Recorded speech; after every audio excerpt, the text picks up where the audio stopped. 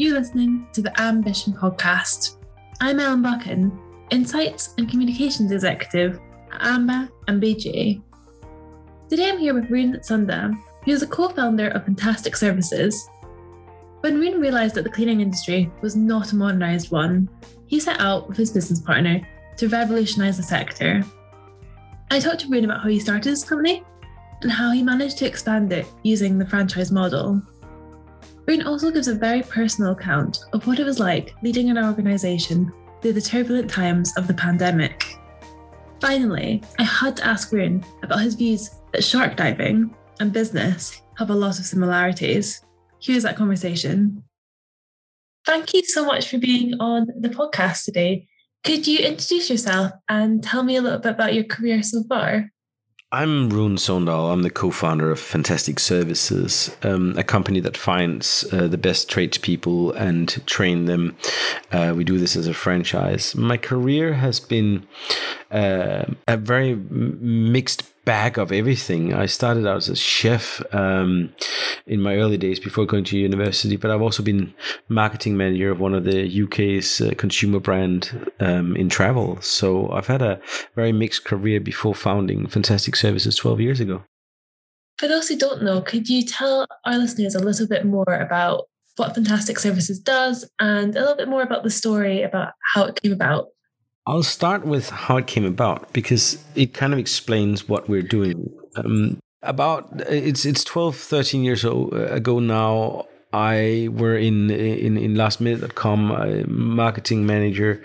Back then, we were living in rental accommodation. I needed to get my deposit back from a damage I'd done to a carpet. And I looked online and, this stage we're used to booking hotels, flights, and I thought everything online. And I'd never thought about services before. And I looked and tried to find a carpet cleaner to come and do the job. And I realized I called 5 companies. 2 of them picked up the phone. The rest didn't reply to the email. And I was like, I'm not used to talking and calling people. I'm used to just pressing the button and book the flight or the hotel. So that was my initial phase of something is here. And by asking that question to friends, like, where did you book your company? Oh, do you know what? I have this friend, Anton, and he's running a company. He's started it up, and it's a startup, and they're starting to grow this company. And I got introduced to Anton, my business partner. And I think within 2 weeks of looking into the business, of looking at helping a little bit the website in the beginning, we just jumped on. And that was the foundation for what Fantastic Services is. It's a platform, but it's also a business that delivers the service. The number one thing was that it's not a bidding site where you get 3 bids. It's not a site where you're booking just booking a carpet cleaner. It's a site where you actually get the service. And that was the core of what we are, is the easiest way to book and get any service there is for your home. That's amazing. And as someone who hates speaking to people on the phone to book appointments, I love that idea of being able to just go onto the internet and do it, because that's what you expect nowadays. I mean, it was harder than I thought. It took 12 years to get it right. And wow. The thing was, like, I'm looking at this stuff here. I can order a taxi. At that start, I think just Uber had just started. Airbnb had just started. It was very early days in the on-demand economy. And I'm like, how come I can't tell whether a carpet cleaner is going to be there at 12 or at 2 or a plumber is going to be there? It was harder than I thought. And it cost us quite a lot of investment to go into it and build it. But that was really my only goal. And it proved to be the right thing because the customers loved it. The customers started buying more services from us. The customers started investing in said, like, oh, can you also do removals? Can you also do X, Y, Z? And we always answered yes. And then we found a way of doing it. So the company just kind of grew based around the customer demand. And this model of, like, let's solve the hard part of delivering a service. Once was the booking, but also we created this as a franchise, and we can maybe talk about that a little bit more, but we created that in order to get better quality. You've absolutely read my mind. My next question was going to be about the franchise model. So Fantastic Services was said to be the 7th best franchise according to Franchise Direct. Can you tell me a little bit more about how you've leveraged this model? Well, which is an incredible honor, because we're talking about franchises like McDonald's and Wendy's and Burger King and Domino's and everything else up on that list, and being number 7 in the whole of it is incredible. I was not a fan of the franchise model because I didn't understand it, and it was like, I come from the background of doing startups, and we're so told like, oh, you got to own XYZ of the business, and then you realize that if you're raising funding, you actually own less of the business than you do if you own a franchise. Like, let's say you've raised millions in the funding, and then you're diluted in your percentage in the second raise. So that's one of the big sort of blinding things that comes up in front of you and go like, well, hold on, well, we're told this, but why are we told this?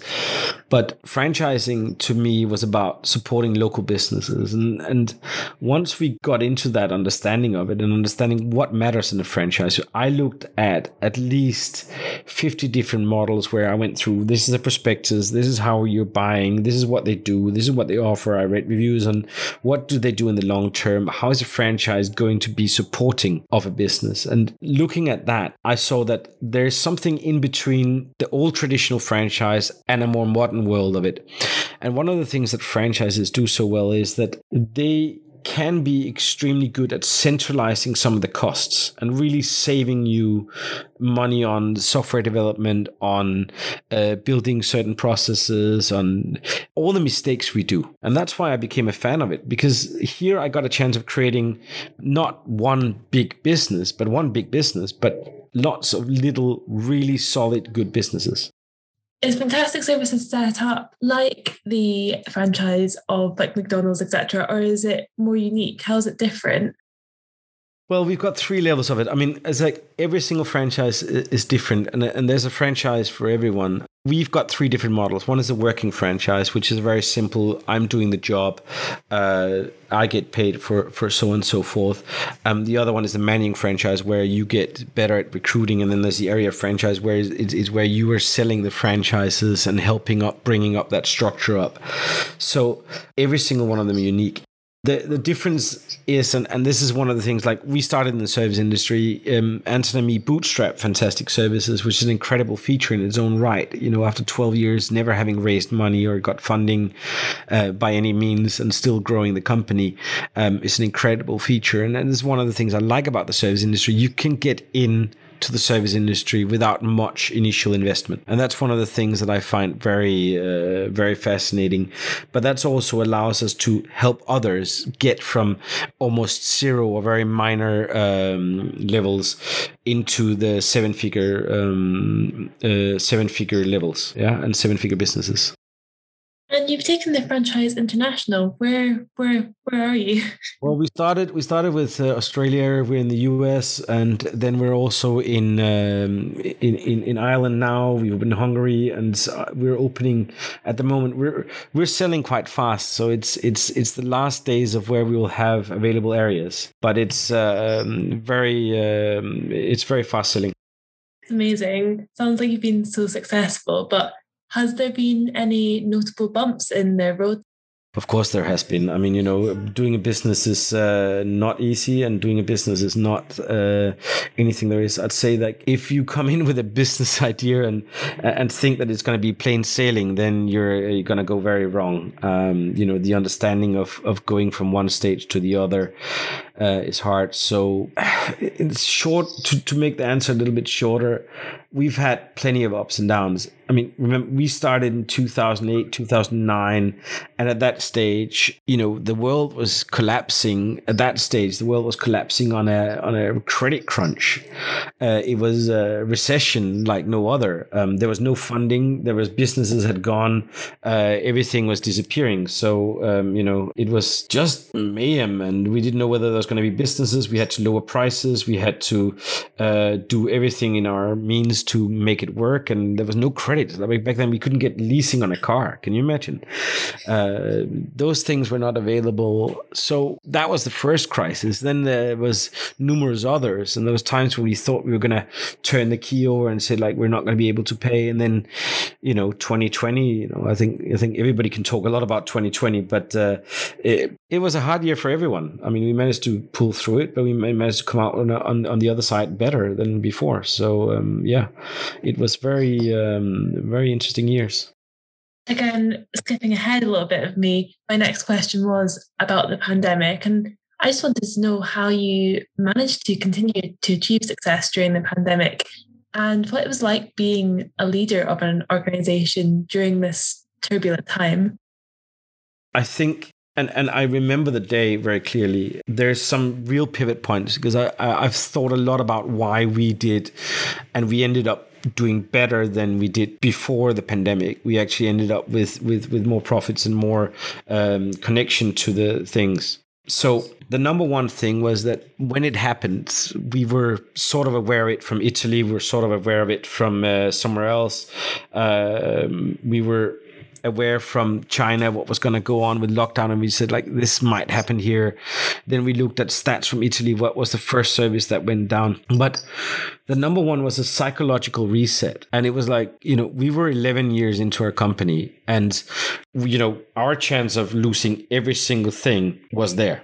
We didn't know what was going to be open, what wasn't going to be open. We didn't know what was available, what wasn't available. We didn't know what could happen.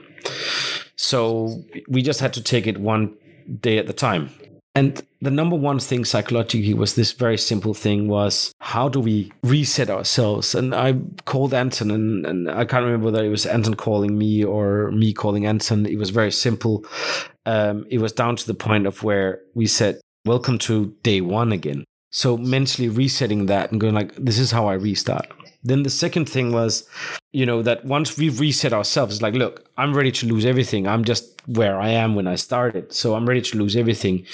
That gives you a refreshed mind because you don't have to then worry about your past. You don't have to worry about what was done before. You can't, nobody can go back in the past and worry about anything. So very quickly, you are able to just deal with what comes on. Then comes the second part of it is like, the realization of your responsibility towards employees. Like, how do we keep as many employees as possible? How do we make people safe? We didn't know what was going to happen with furlough. I mean, we were all there. Like, are we going to get some furlough? Are we going to get some government funding? Are we going to get some support? Are we going to get something? Turned out we got nothing, and that certain things were completely eliminated from the lists and so forth. And then we said, like instead of waiting for that, what do we do in the meantime? Because, none of us were aware that the government were going to try and put as much money as they have put into it, trying to alleviate these bumps in the road and so forth. So we just went ahead and said, like, how can we reskill? We know that this service is going down. Domestic cleaning was one of them. I understand it, with contacts going into people's homes were shut down. So what we saw was a huge increase in removals and gardening and handyman and building home gyms. The thing was that at the same time, right? Remember, we had to take a call center with some 300 people out of the office in one day, told, evacuate the spaces, work from home. We managed to make it work. It took 12 hours in total. That just shows how good our software system was and how good our continuity planning was, because we've been lucky that we had a couple of power failures where it meant, okay, well, we practiced it. So this comes down to being prepared. So at the same time, we learned how to do more communication via video, via audio, via talking to each other rather than the physical stuff, because also we didn't know how long is it going to last. We were told 1 month and 2 months. How long are we going to be away from each other? So I think, as I say, it's not the pandemic that shapes you. It's who you were beforehand that comes out of the true nature. You see that some people panicked and some people were scared. And I understand that. I mean, I fully understand the panic, and some businesses, really gave up. I also saw some businesses working harder than ever, and we were one of those. I went to work almost 20 hours a day for months on end. I mean, it wasn't until August that we had sort of turned it around and landed on our feet and got things working again. Then another lockdown was announced, but this time we were like, okay, well, we'll take the punch that it comes. But from March till August, I don't remember any time in my career, even in the startup year, that I worked harder. this was a time that I said, like, it forms you. It shows you what you're capable of. And it's also what's given us the, let's say, renewed energy that we didn't have before. In those 4 months between March and until the beginning of August, we were more productive. We launched 2 companies. We launched 3 new services. And this is working from home. We were more productive than we'd been in the 12 months previous. So that gives an idea about when you have a purpose, and when you have a purpose in your company, and when you have a purpose of working towards something, it's incredible what you can achieve. So I think the biggest lesson for me was, number 1 is be ready to reset. And the second thing here is always know your purpose and understand that purpose might change, whether that purpose was keeping as many staff as possible, making sure that everybody get paid, and making sure that we will go through this and land on the other side. And I remember a very hard Zoom call in the beginning, because we didn't know, are we going to do mass redundancies? Are we going to have to, fire people? It was dreadful because you don't know. And yes, unfortunately, we had to let some people go. Everybody found jobs because they were in good positions. They were well trained and they found jobs. So everybody found jobs. There was nobody suffering from it. And that was one of my key things, is like, I'd given up on saying, like, well, if I land on 0 or minus X, I was ready to start again because I'd already reset. So number 1 is reset. The second one was this thing about the purpose. Be ready to redefine your purpose of what you're doing. At that stage, we were very much domestic cleaning company. In a lot of ways, we shifted into becoming the more full-on service company. We were always going to do that, but we never done it at that speed that we did it. At one stage, we were getting a new removals van every single day because there was so much demand, and we were running this. So that was get ready to shift on also your purpose and where you're doing and what you're doing in your business. So I said that's one of the things, and then mentally stay strong. Like the third thing that I learned was mentally stay strong. It's like whatever news comes out there, it's always yesterday's news today that gets written about. So stay strong on what you personally want to do and how you want to be remembered. And I remember that Zoom call in the beginning, and I sat down we had the whole company on one Zoom call, and I said, in a couple of years, whatever happens in this pandemic, I'll walk past you somewhere in a park, or I'll walk past you somewhere, and I'd say, the only thing that I want to say to each other is that we did everything we could to keep each other safe. And I think that gave everyone the power to say, like, okay, well, there's things we can't control, like the government. What are the governments going to shut down? Like now in Australia, we don't have control of that. But what we do have control is how we treat each other and how we talk to each other. And that no matter what decisions we have to make, whether it's redundancies, whether it's reduced pay, whether it's changing what we're doing in our work today, we still want to be able to say hi to each other after 3 years or whatever. We walk past each other in the park. I use that analogy. And we want to say, well, we did the right thing. That was what we could do. But we didn't just take it. We did what we had to do, and we worked on it. We didn't give up. And I think that was a big change. I mean, as I said, the 4 months following, we were more productive than we had been in the 12 months previous. So that was incredible to see. So I think it really showed leadership.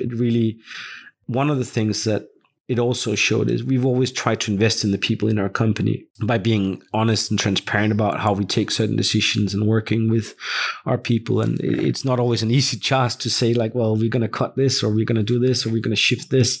We try to always find the third option. But it shows that when you invest in the people and they have faith in you, that they're ready to go through things with you. And I would not be here and saying the same thing that we managed to come through on top if it wasn't for the drive we got back from the employees in how we were communicating. It was really our staff that and everyone inside the company that said, like, look, we're in this together. It's what it is. Let's go through it. Let's do everything we can.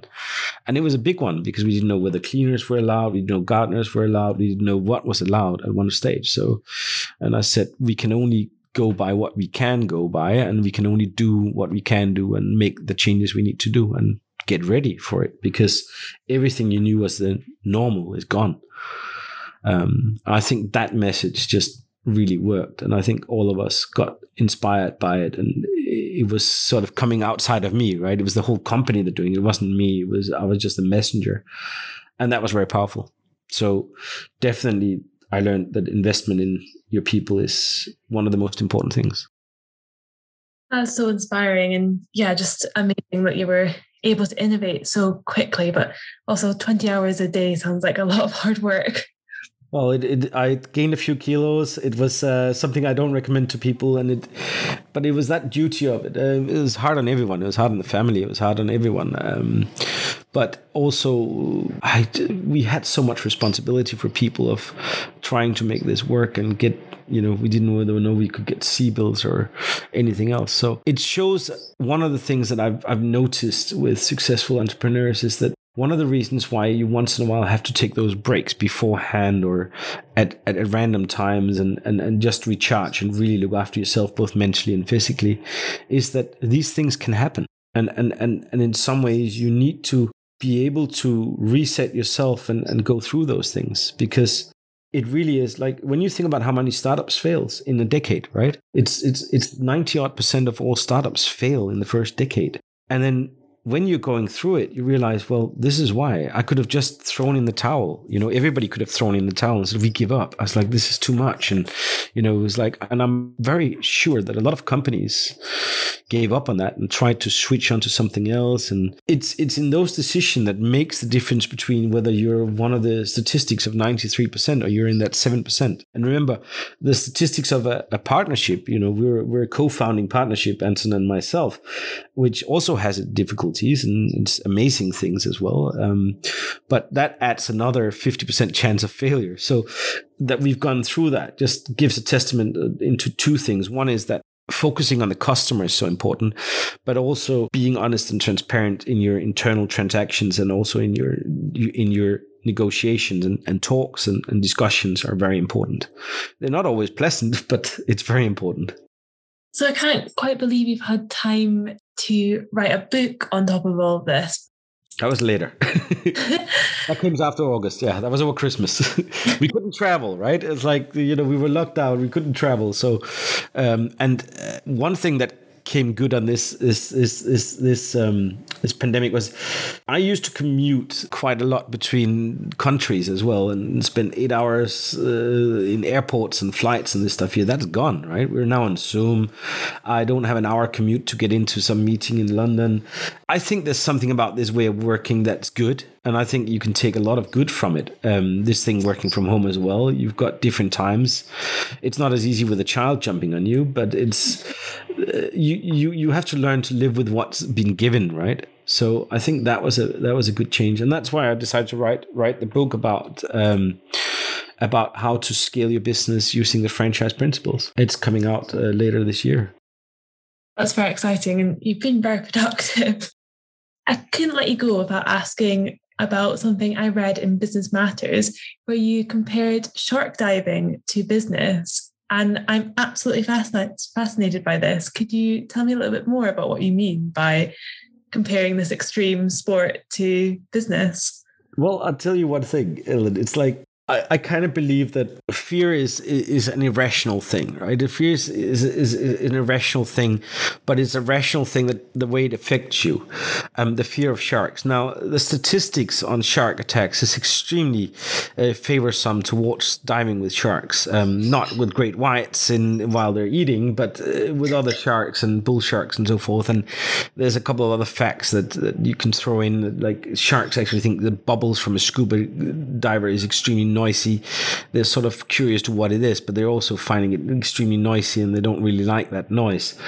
So there's a number of things here, but my idea about it is that we have these fears, or whether they're fears or limitation. It's like, I can't sit in a boardroom with these guys because they're XYZ multi-billionaires or multi-millionaires, or they're investing in this stuff here. And you're sitting there in the room in a negotiation and you're talking to these guys and you look around, it's like, none of these guys can actually eat me, right?